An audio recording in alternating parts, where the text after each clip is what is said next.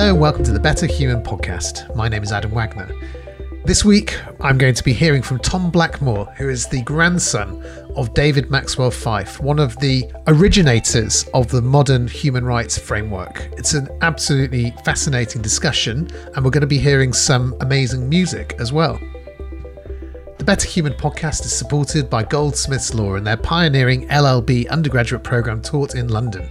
With Goldsmiths' rich heritage of social awareness and engagement, you can study with students and academics passionate about criminal justice, human rights, politics and law within a framework of social justice. If you want to support the podcast, help make it sustainable, go to www.betterhumanpodcast.com and consider giving a few pounds a month. And also please do leave a positive review if you enjoy it on your podcast provider.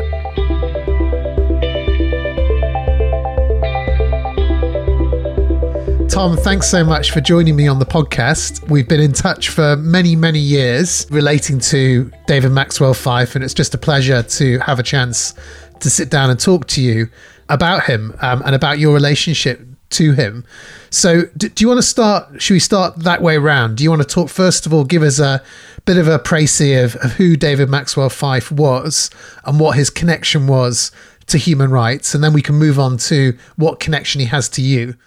Yes, indeed. Well, he was my grandfather, and unknown to me, really, because he died when I was 7, though I did know my grandmother very well indeed.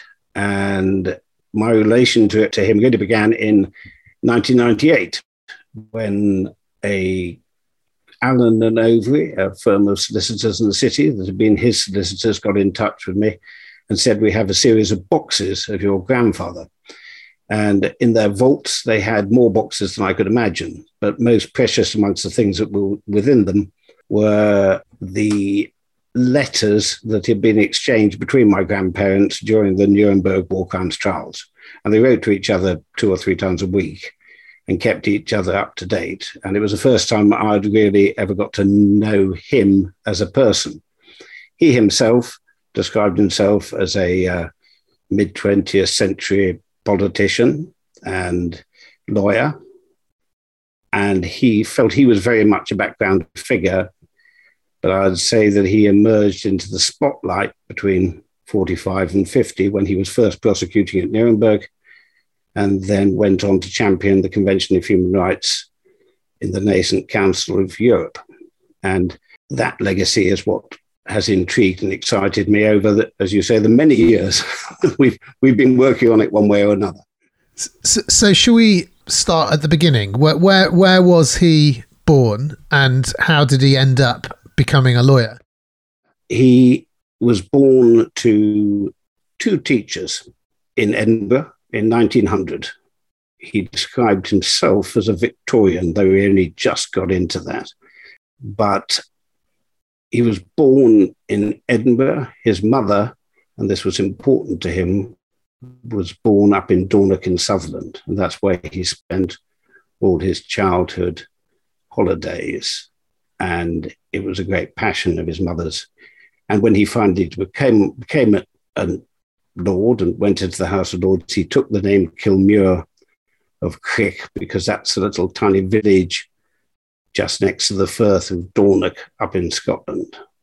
He didn't leave Scotland till he was 18. He was a scholar at George Watson's. They were not well off, but he worked and remained at the schools by dint of hard work, and only left when he went to take his place at Oxford University, where he studied classics without much distinction, and then had a decade in Liverpool, where he worked as a criminal lawyer successfully, and most important of all, met my grandmother, Sylvia Harrison, who, for those who can remember the film My Fair Lady, was a sister of Rex Harrison, the actor who appears in that film. So they made quite a triumvirate, all of whom came from nowhere. And he and Sylvia and their, at that point, 2 daughters made their way to London in time for him to take silk and then become an MP in the mid-1930s. And so he became a Casey, and so King's Counsel, he was a sort of senior lawyer, and then he went into politics. And how did he end up being a prosecutor at the Nuremberg war crimes trials? Well, at the end of the Second World War, the national government was disbanded and became a conservative government for a very short period of time, about 6 months. During the Second World War, he'd been made Solicitor General in 1943. And then in that post-war government, he became Attorney General. And as such, he chaired the London Conference, which established the war crimes trials as the chosen means of what to do with the Nazi war criminals. And he then got the Conservative Party, lost the next election in 1945.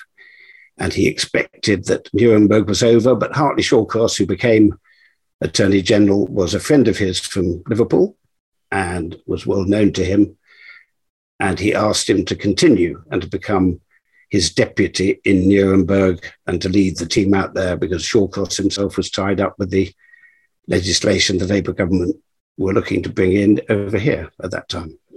And so he went out to do probably one of the most unique and extraordinary jobs that a British lawyer has ever done, I suppose, which is prosecute the top leaders who had survived the Second World War of the Nazi Party. Yes, I mean, I think that he supported Robert Jackson, the American prosecutor, in the plans to hold a trial. Obviously, there was ambivalence about what to do with the leading Nazis in the UK after the war, but he came down in favour of the trial, and having supported it and seen it as an extension of offering civilised natural justice to these leaders, he then went ahead and implemented it. And right the way through that trial, he treated it very much like a criminal trial. He treated the Nazi leaders as criminals who required evidence against them, strong cross-examination, so that it could be established without any doubt that the crimes that had been committed were on record. And originally, I mean, it wasn't everybody's view, was it, that this trial should take place? I think originally Churchill wanted the usual outcome of wars, which is that the leaders of the losing party would be hung. Yeah, there was a lengthy document by Churchill calling all the leaders quislings and announcing that any of them could be killed on sight by anyone at any time, and that would be no crime. So no, it wasn't the obvious thing to do. For the Russians, of course, that sort of trial was, again, something different in the sense that they were always in the business of show trials and trials that put people up in public before carrying out their execution.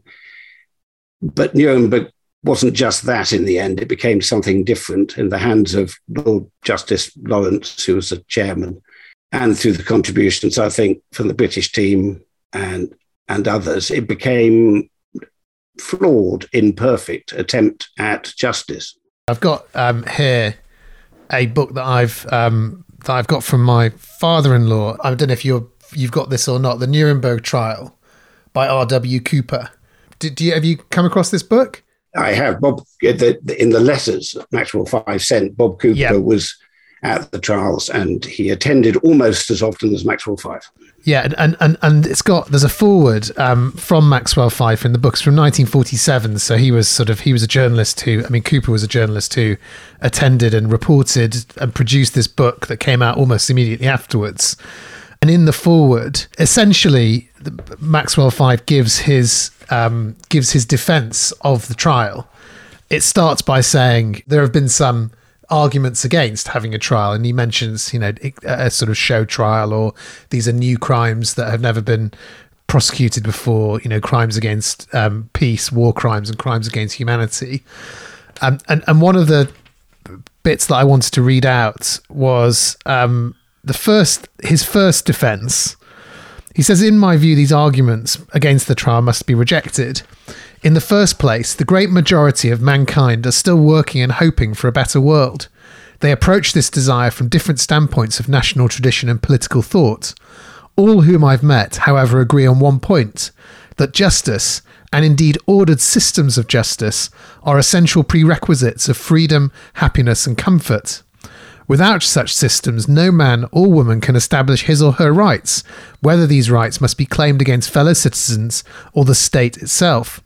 Moreover, most of us are again hoping that ordered systems of justice may obtain in relations between state and state. It would, in my opinion, strike a blow at these hopes and their moral basis if the first important question of guilt or innocence was decided by the strong hand. And I just wanted to read that out because, I mean, he makes a number of other arguments, but that's his first argument, and it's based in the rights individuals have against individuals and the state. And I thought that was very interesting in charting his journey through from the Nuremberg trials to the European Convention on Human Rights. It is.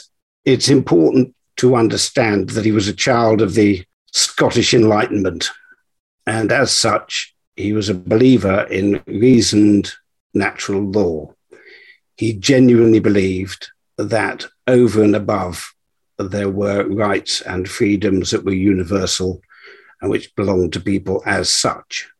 And that's one of the expressions of that sentiment.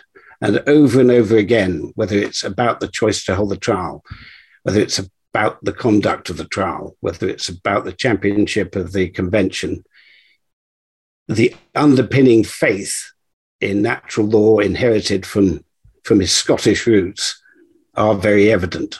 And we do actually look explicitly at a speech that he gave when he talks about the importance of that above and beyond simply local and national law.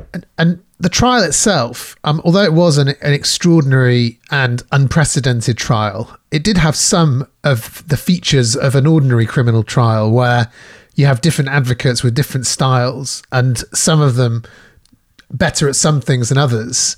And I think, would it be fair to say that when it came to cross-examining Hermann Goering, the Americans didn't do the best job they could have done, and it was left to Maxwell Fyfe to pick up the pieces? Certainly, that is the narrative of the trial, perhaps less so in America. But I think that there were two distinctions, weren't there?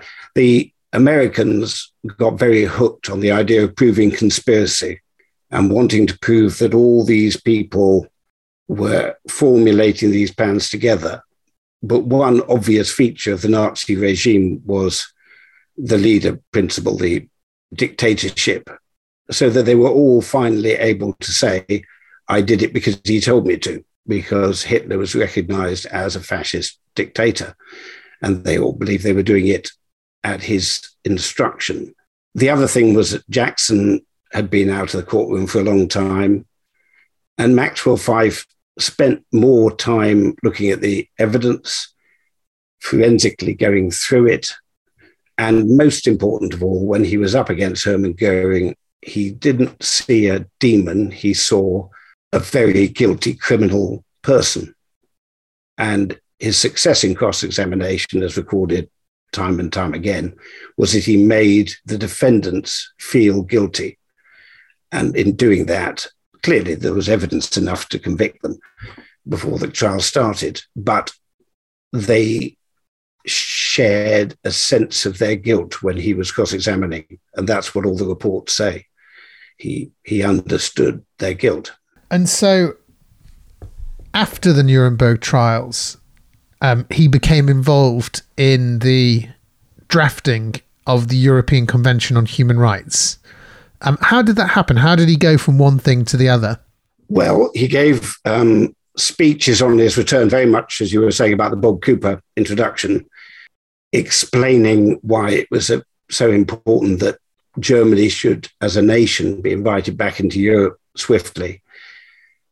January 75 years ago this year, Churchill set up the British European Union movement, and he invited Maxwell Fyfe to join. That gave rise to the Congress of Europe that happened in The Hague. It'll be in 1948. And Maxwell Fyfe attended that and joined the Human Rights, the social committee that was attending to human rights. At that event, Churchill introduced the idea of a great charter of human rights. There was a speech at Hague where he introduced it. Maxwell 5 followed along. The following year was the first meeting of the Council of Europe where he and a man called Pierre-Henri Tegen teamed up and became the artisans of the convention. Pierre-Henri Tegen is the, or I don't know if I pronounce his name right or wrong, but that's how I'm pronouncing it over the years. He and Maxwell 5 have my two favourite quotes about the European Convention. Tegen talks about the human rights being a sort of early warning system of, I think it's the roads to the concentration camps are paved with the denial of rights or something to that effect. Yeah. And Maxwell 5 it's a quote, I think, from a blog that you wrote on the UK Human Rights blog about tolerance, decency and kindliness being at the heart of human rights, which I don't know whether that comes from a sort of Christian approach to human rights. I don't know whether it comes from his Scottish background. I don't know, but that seems to, it's a repeated refrain for Maxwell 5 about where human rights come from and what the values underlying them are. Well, it comes from Rupert Brooke, but of whom he was a great admirer and who, as we set a lot within the work that we've undertaken. He certainly wasn't explicit about the Christian roots. He was explicit about the classical roots of natural law and the importance of, and he was a classicist, and seeing that those qualities were foremost in his mind in everything he conducted himself. So, yeah, I don't know if he was godly. He doesn't talk about it. His interest in it was about people and the reasoned natural law which enabled people to be more decent, kind, and reach for the higher bit of themselves. In that quote that I read out before, he talks about freedom, happiness and comfort, which is also, I do like those. The reason I use that quote about tolerance and decency and kindliness is that, like Eleanor Roosevelt, the small places closer to home, it brings human rights down from this sort of lofty, legalistic doctrine, which I think sometimes human rights scholars can be guilty of, down into the home and the hearth, which I think is, I often imagine, particularly if you were at the Nuremberg trials and you've lived through the Second World War and I guess the First World War as well, that appeal to decency, kindliness, comfort, happiness. What else do people want than just a bit of peace in their lives? And it's worth it. It's worth putting in place these early warning systems or these legal structures or however you want to describe them to try and encourage that and give people a bit of peace. Yeah, absolutely. And I think it's that peace and his appeal to the best side of human nature, which inspired him. Funnily enough, I've actually, as one of our extracts, going to have him saying that very piece at Nuremberg, followed by the setting of the Rupert Brooke poem, The Soldier, which is what I wrote about over a decade ago for you in the UK Human Rights blog, because his captivation with those qualities that he saw tied up with a poet who's become very unfashionable, but at that time was very fashionable, being Rupert Brooke, is a sort of melding of British values to the combination of the Scottish and the English, that desire for a peaceful life. It reminds me a bit, and maybe I'm pushing it too far, but it reminds me a bit of Tolkien's Hobbits. What they're sort of caught up in these big events, but all they really want is a bit of, nice food, somewhere to sit and smoke the pipe. And I can really understand that. And I know that Tolkien's war experiences were very important in his writing, but it just seems that period of history, it's really important to remember what people had gone through and why they wanted to change the system, even change the world, to avoid this happening again. And if you extend your reference a little bit, when Sam Ganges returns to Middle Earth and he is the one who's charged with rebuilding it after the nastiness has finally reached the hobbits themselves. That sort of sense of spring that happens at the latter part of the book is, I think, exactly what those who are involved in human rights were looking for through society. And remarkably, an awful lot of it succeeded, because it was a germination. It was just a beginning of something,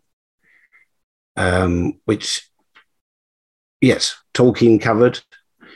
I think, funnily enough, C.S. Lewis covered it as well when he was talking about a deeper magic. I think there is something more that people are looking for rather than just legalistic ambitions. They're looking for something more than that. And I think they need it.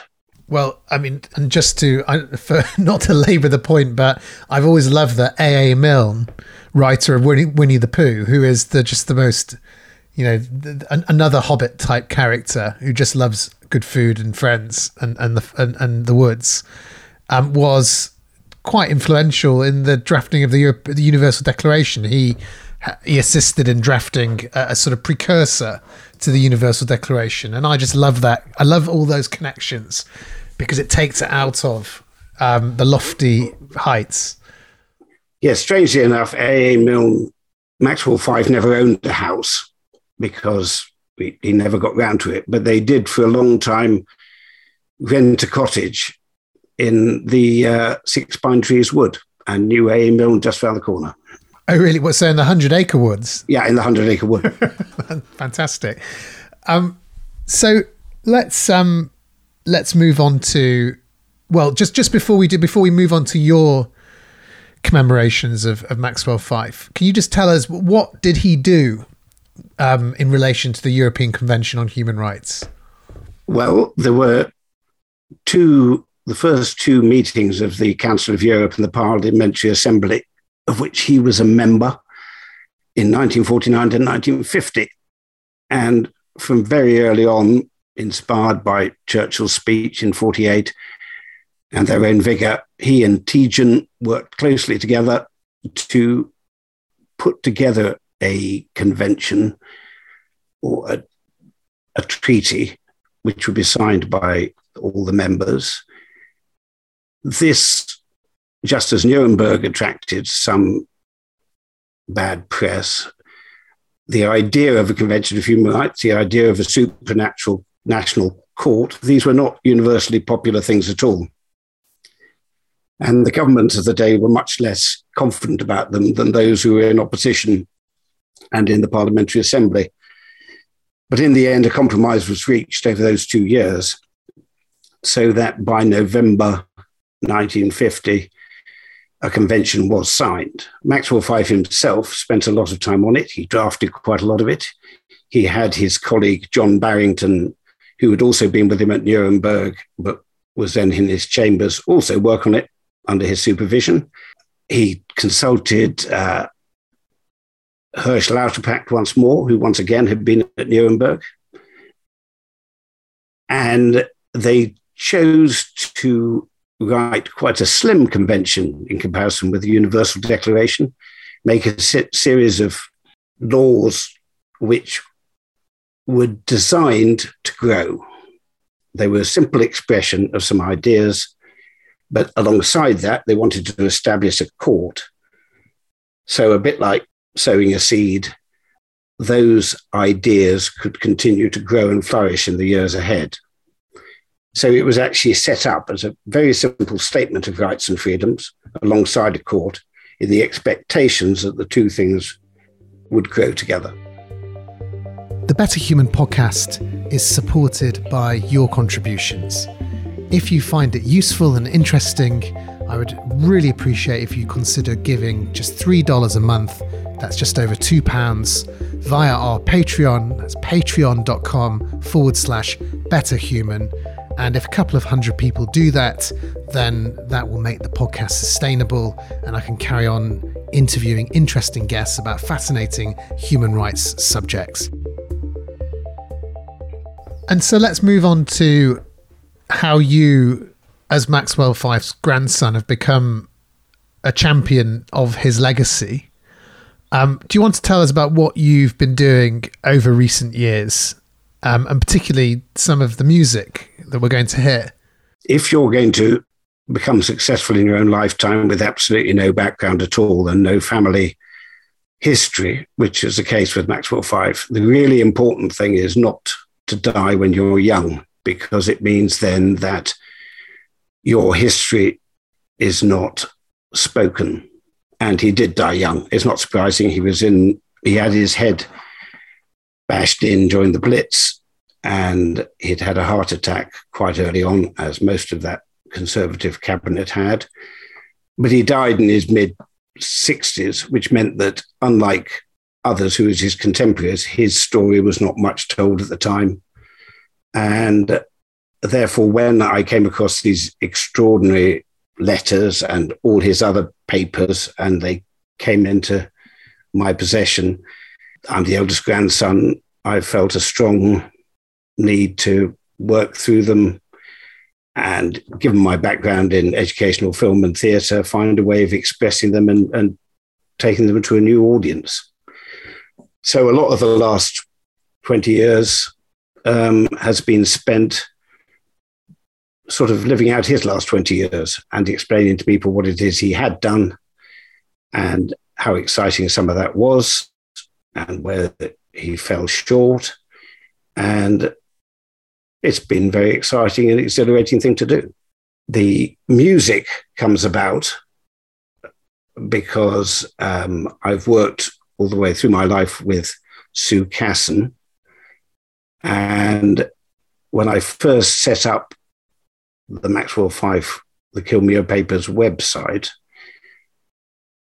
I wanted to have a sort of backing track to that enabled us to see inside his head.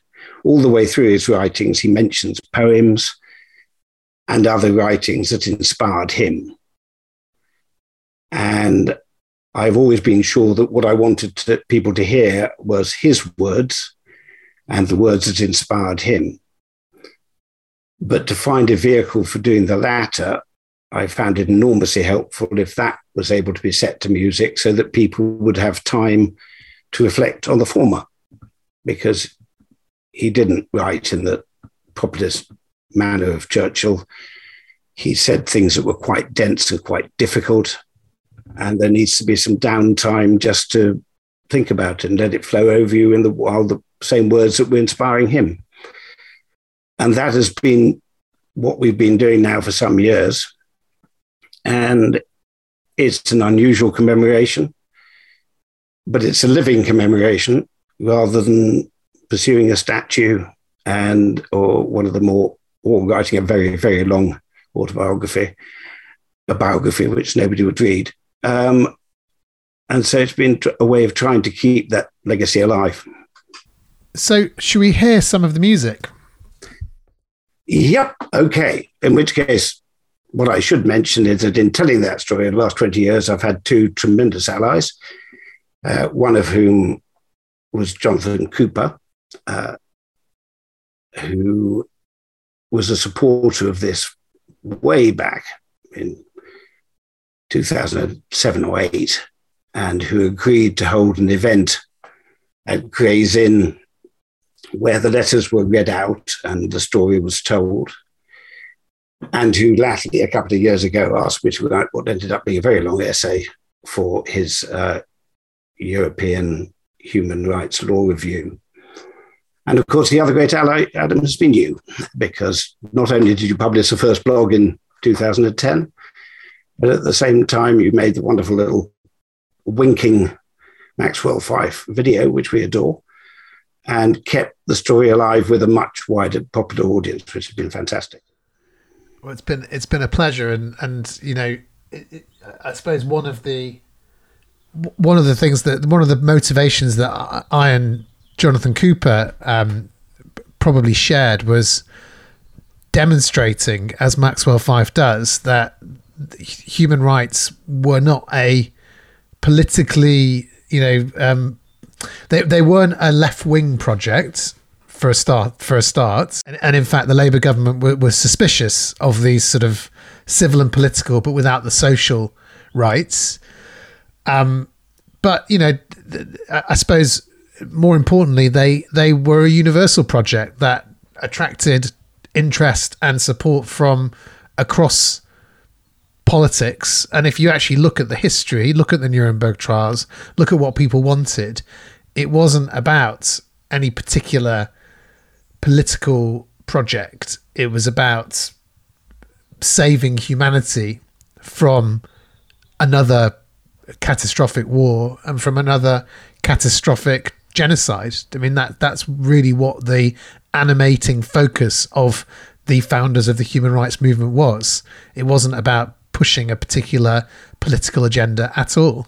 I think that's absolutely true. I think that better than that, they also wanted to trust the future to build something better. And I think that trust in the future was embodied by the establishment of a court. They knew perfectly well that this law was something that would change and were not going to remain the same. Maxwell Fyfe, in his final speech, he only gave one speech at Nuremberg, and he said, "The law is a living thing. It is not rigid and unalterable. Its purpose is to serve mankind, and it must grow and change to meet the changing needs of society." And then a little later, in 1957, when 2,000 American lawyers came over here to establish the statute at Runnymede, he reiterated that in Westminster Hall, saying that our laws are not static any more than society or human nature is static. Their roots, well grounded in history and watered by wisdom, are constantly putting out fresh branches and leaves for the comfort of mankind. Maxwell Fyfe was a romantic of the law, and he really believed in it. And he thought that it could change direction from the middle of the 20th century and make things better. And funnily enough, the first piece I'd like to play is from a setting by Sue Casson of the Magna Carta. So should we have a little listen to that? Absolutely. Rights and concessions, freely, quietly, duly and in peace, fully, entirely, wherefore we will, and firmly decree all aforesaid liberties shall be free, forever shall be free. Yet there is a doctrine which has for various reasons become a little dusty and old-fashioned in recent years, and which I myself should like to see restored to the position that it used to occupy. I refer to the doctrine of the law of nature. You may throw out nature with a pitchfork, said a Latin poet, who was also a good gardener, but she will always come back.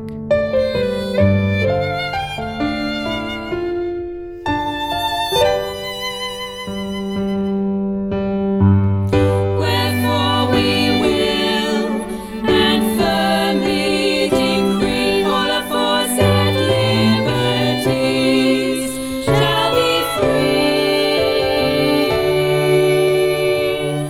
for themselves and theirs from us, and our heirs in all manners, in all places, forever,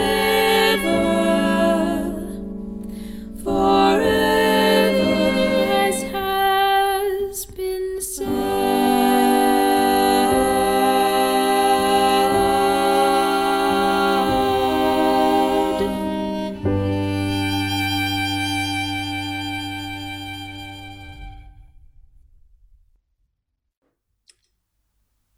That's the first extract. So tell us what we were hearing there. Was that the text of Magna Carta being sung? That was the text of Magna Carta set to music. And you're hearing that sung by Sue Casson and Maxwell Fyfe's great-granddaughter. And the words were spoken. It was an extension of the speech that I just mentioned now by his great-grandson, Robert. And the roots of his grounding in natural law, we use Magna Carta partly because he spoke on that occasion, and partly because it is a root of that form of natural and common law that is established over a lot of years. And you talk about roots and being established, and that makes me think of the living instrument doctrine. So the idea that the European Convention is a living instrument. And do you think, I know you say your grandfather was a proponent of progressive law. I put it like that. I don't mean in a social way, but in just in the sense that law grows to fit the societies that use laws. How do you think he'd feel about where the convention has gone now, and particularly given that he was quite a social conservative on certain issues? I think he'd be absolutely astonished at what's happened, and not astonished at all that it had happened. I think he fully recognised the limitations. I mean, he kept writing about the limitations of what he'd be able to see. And in a couple of instances, once he became Home Secretary in the dirty business of government, he fell short in a number of ways. He believed in capital punishment. He wrote a lot of pamphlets explaining why it was the right thing. My mother, who lived with him all the time, never believed in capital punishment, and I would never have countenanced it. But that's just change. And obviously, I don't think he'd be surprised that people have established equality before the law, but I think he'd be surprised, obviously, because he was a Victorian, about the way in which identity has become so prominent. But he would have absolutely acknowledged the need for everybody universally to get that equality before the law and equality of treatment. So I mean, he wouldn't have understood, but he wouldn't have been at all surprised that an enormous amount of change had happened. That's a distinction, I think, that is difficult for people to understand. On the one hand, of course, he was socially conservative. He introduced things that were just not right, looking back on from today. On the other hand, he understood and wrote that he knew that change would come, change should come. And I think he believed in progress. Rather like all the people we mentioned after the Second World War, there was a lot of people making statements about progress, that things could be better than they had been for the 30 years that they'd all just lived through. And in many ways, it has been. And we've already spoken about Jonathan Cooper, who very sadly passed away this year. But I think it's interesting that he, as a sort of, leading advocate, if not the leading advocate for gay rights and for LGBT rights, chose to champion Maxwell Fyfe. I mean, he also has written about Maxwell Fyfe's attitude towards homosexuals. I was just reading a blog Jonathan wrote on the Oxford Human Rights Hub, where he referred to Maxwell Fyfe's views on homosexuals and obviously his role in the Wolfenden Report not being implemented. But what did you understand why Jonathan decided to take that sort of dual view of him? I think that actually something Kevin, Jonathan's husband, wrote was about Jonathan's capacity for love. And I think that he really was a universalist. He wanted these freedoms for everyone. He certainly wanted it, obviously, for the communities who he represented it. But he didn't want that exclusively. And therefore, he was able to hold the whole things together, which I thought was simply wonderful. And he was right on both counts. I mean, he extremely wise about it, because it allows the convention to breathe into whole other areas, which I think is fantastic.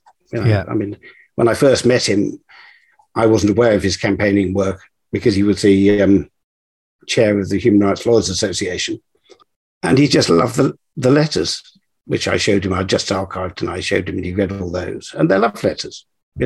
These were two people who were very much in love. They also tell the story of Nuremberg and what was happening immediately in post-war Liverpool, but they're love letters, and he liked that about them.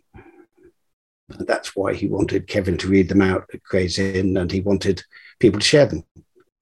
Do you want to tell us about the second clip that you're going to play? Sure. This takes us back to our original human rights blog, which we enjoyed doing together. And at the very heart, as you said a little earlier, of the Maxwell 5 philosophy is the quotation we're going to hear, which is from The End of the Soldier by Rupert Brooke. He reiterated and repeated it in speeches time after time when he got back, and to summarize what he felt. And if this year I've been studying the whole of that speech, which is yet another chilling evocation of the nature of the Nazi organizations within the state. But he finished it, as we'll hear in his voice this time from the archive from the United States Holocaust Memorial Museum archive, which was digitized by Steven Spielberg. And so we'll hear a little extract from that, and then we'll hear a setting of The Soldier by Sue Casson, setting the words of Rupert Brooke. When such qualities have been given the chance to flourish in the ground that you have cleared, a great step will have been taken. It will be a step towards the universal recognition that sights and sounds, all happy as a day, and laughter learnt of friends, and gentleness and hearts at peace are not the prerogative of any one nation. They are the inalienable heritage of mankind.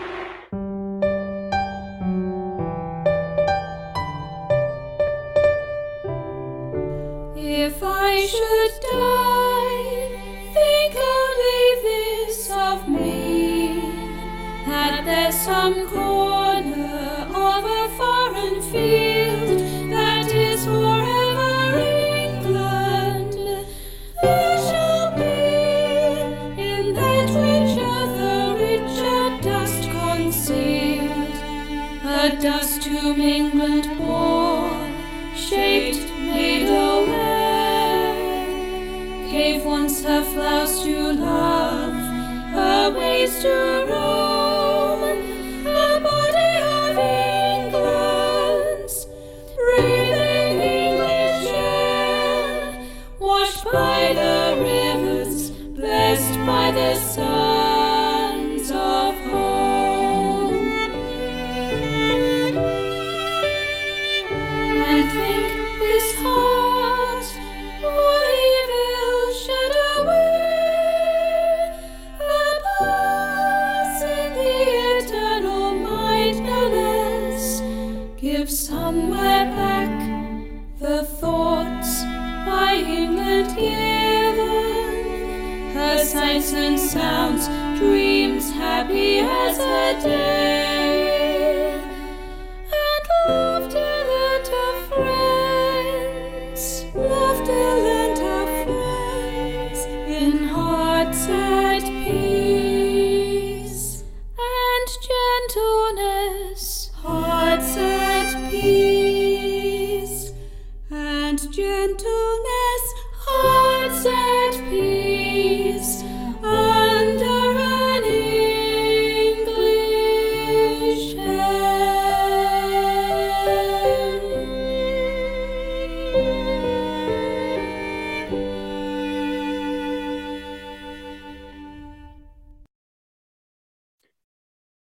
That's a setting of soldier. And what is it about the setting of the soldier that is why is this central to the story? Why include that? Well, if you read the speech in Nuremberg, and indeed Neil Duxbury made reference to this in the short book he wrote about him, there are constant references to Brooks' sonnets and the language of Brooks' sonnets. And he concluded it with that quote from the last three lines. So the important thing, of course, about the last end of the speech is that he says it's not just for one country, it's inalienable heritage of mankind. And he was trying to extend what in his mind was the very best of the gentleness you were talking about and all of those qualities, which he, as an outsider, saw vested in the English. And he wanted that to be shared universally. And I think that was quite a big statement for a Scot. Should we go to the third clip? Sure. When he came back, he made a series of speeches. In 1950, he made a speech at the Athenaeum where he was explaining the relationships between war crimes and human rights. And here is his great-grandson, Robert, reading from that speech, followed by a sequence where we've set yet another part of the sonnets under the title of Safety.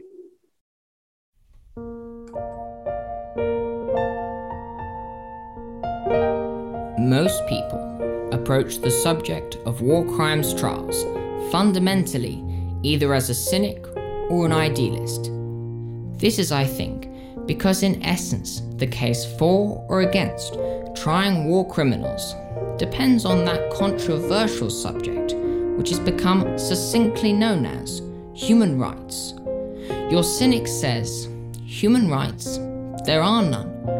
Your idealist, however, takes the view that there are certain rights and freedoms not created by lawyers, but to which mankind as such is heir and which cannot be alienated.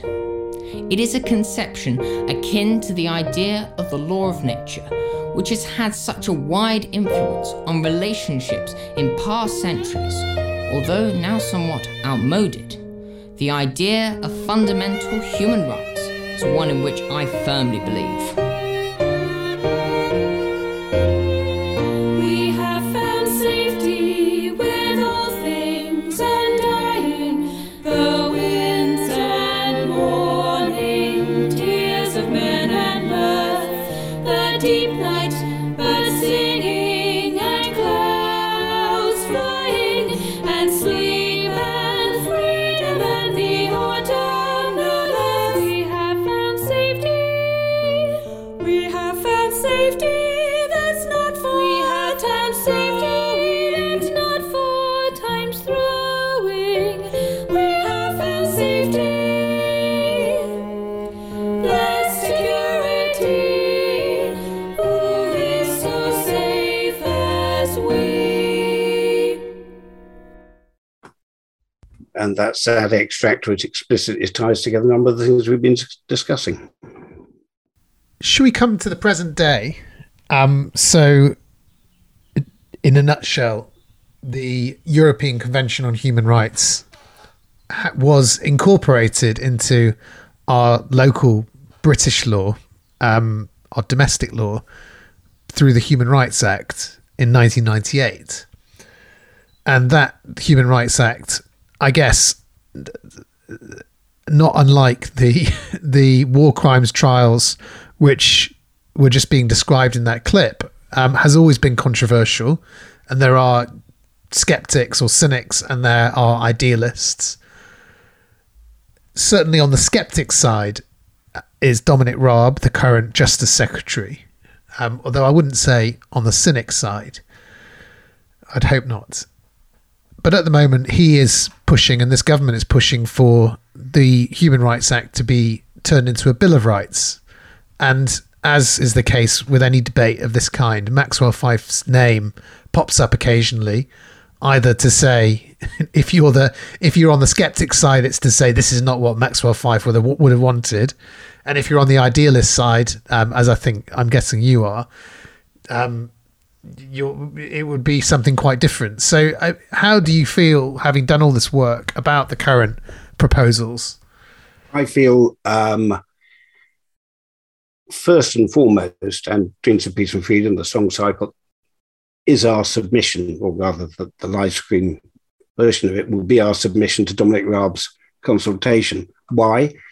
Because if he is going to say this is what Maxwell Fyfe thought, he should certainly have listened to what Maxwell Fyfe said in advance, and to try and understand what was really in the mind of the artisans of the convention. That is very much what our story is about. And I think that he should take time to explore that. My biggest concern is about the things we've been talking about. It is that world of A.A. Milne and Tolkien, who looked forward to progress. And if you take away the deeper magic or some understanding of the universal and inalienable nature of rights, and you make them relative and about people's behavior, then you are, in effect, taking them away. You're removing them as part of the legal mix. And I think, well, I know Maxwell Fyfe would consider that a tragedy, and obviously I join him in that, because who wouldn't want fundamental freedoms and human rights protected? I don't mean you can't ever look at them again. And in fact, in many ways, I would welcome younger people now looking at the convention once more and seeing exactly what needs protecting and looking after for the next 70 years. I don't mean you can't revisit them. In fact, you have to revisit them. What you shouldn't do is undermine them, and undermine the very basis of them. And I think, having read Dominic Raab's essay, that is what they seek to do. So obviously I'm not in favour of that. And taking the other consultation document, the Gross, I'm hugely in favour. Indeed, Lily and Robert both wrote to Robert Buckland, who was very interested and engaged with them, about the need for education about human rights. And obviously you are the maestro of the education of human rights, but I hope there's room for our more reflective material to give people time to think and chew and wonder and tackle these things just with a little more sensitivity and care. And you're just talking about the Gross review, Sir Peter Gross, into the Human Rights Act, which one of the recommendations was to develop an effective program of civil and constitutional education in schools, university and adult education. Such a program should particularly focus on questions about human rights and the balance to be struck between such rights and individual responsibilities. And certainly I've often thought that one of the failures of the Human Rights Act was it wasn't, contrary to the original plan, in fact, it wasn't accompanied by a program of civic education. It wasn't embedded culturally in the way it could have been. And part of me thinks if it had been, we would at least be on a slightly more enlightened playing field. Because all of as you'll probably know, my critique and the reason I've done as much as I've tried to do in public education on human rights is because the vast majority of public education on human rights has been done by the Daily Mail and the Sun. They are the primary educators. The ground has been ceded to them, and they have a very particular, certainly cynical view, not a skeptical view, but a cynical view of human rights. And my And one of the reasons I really was taken by Maxwell 5's story is because he is the link. He's the living link, or he's not living anymore, but he was the living link between the Holocaust, the Second World War, the Nuremberg trials, and the European Convention, which to me is all part and parcel of the same story. You can't tell the story of human rights without understanding the story of the almost destruction of the world. That was what was being, that was the context. And if you decouple the story, I think exactly as you say, if you make it sort of contingent, you say, well, these are just more laws, more restrictions, or just contingent on societies. We can change them according to the political winds. Then you miss the point of the origins of these ideas and these values, which was meant to sit above politics and not to be democratically unaccountable, not to be sort of unchangeable, but certainly to be more embedded in society than any particular government or trend. No, I think that's exactly right. I think the most frightening thing that people say is all that can't happen again, because it clearly can, because it kept happening over the space of 30 or so years, and that was only 70 or so years ago. Complacency, I think, is terribly dangerous in the face of the future. There's every reason to be optimistic, but there's never any reason to be complacent. And the idea that the stories you're telling are things that couldn't be repeated, nonsense. Of course they can be. And as a historian, which is what I am, if I'm anything, they probably will be. And the only way to fight them is by holding on to those things that show faith in the future and belief that things will continue to progress and that they won't be pulled back. Now, that's rough and ready. There are always things you can do better, and all this law is quite new. But I assume that, for example, Dominic Raab is not in the business of trying to withdraw the equalities law that has stemmed, at least in part, from the Convention of the Human Rights Act. He's very selective about what he's interested in reforming, but those reforms are enough to undermine the faith, if you like, in human rights. And I think we have to go on believing. Thank you so much, Tom. Where can people find the full pieces that you've played clips from, or see them live? Well, what obviously we'd love to be doing is to be performing for people, and we look forward to doing that as soon as we possibly can. Clearly, the pandemic prevented that from happening for the most part. However, what we did do was to create a filmed recording, the recording, and a live stream, all of which are accessible from our website, which is thehumansinthetelling.org. thehumansinthetelling.org. And I'll include a link to that in the show notes. Thanks so much, Tom. It's been a real pleasure to speak. There you go. Hey!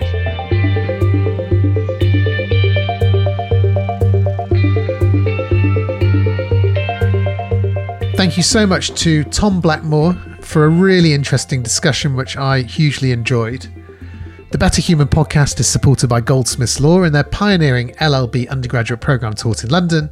With Goldsmiths' rich heritage of social awareness and engagement, you can study with students and academics passionate about criminal justice, human rights, politics and law within a framework of social justice. Please do chip in a few pounds at www.betterhumanpodcast.com if you enjoy the podcast and want to help support it, and also leave a positive review on your podcast provider. Thank you very much. My name is Adam Wagner. This is the Better Human Podcast. See you next time.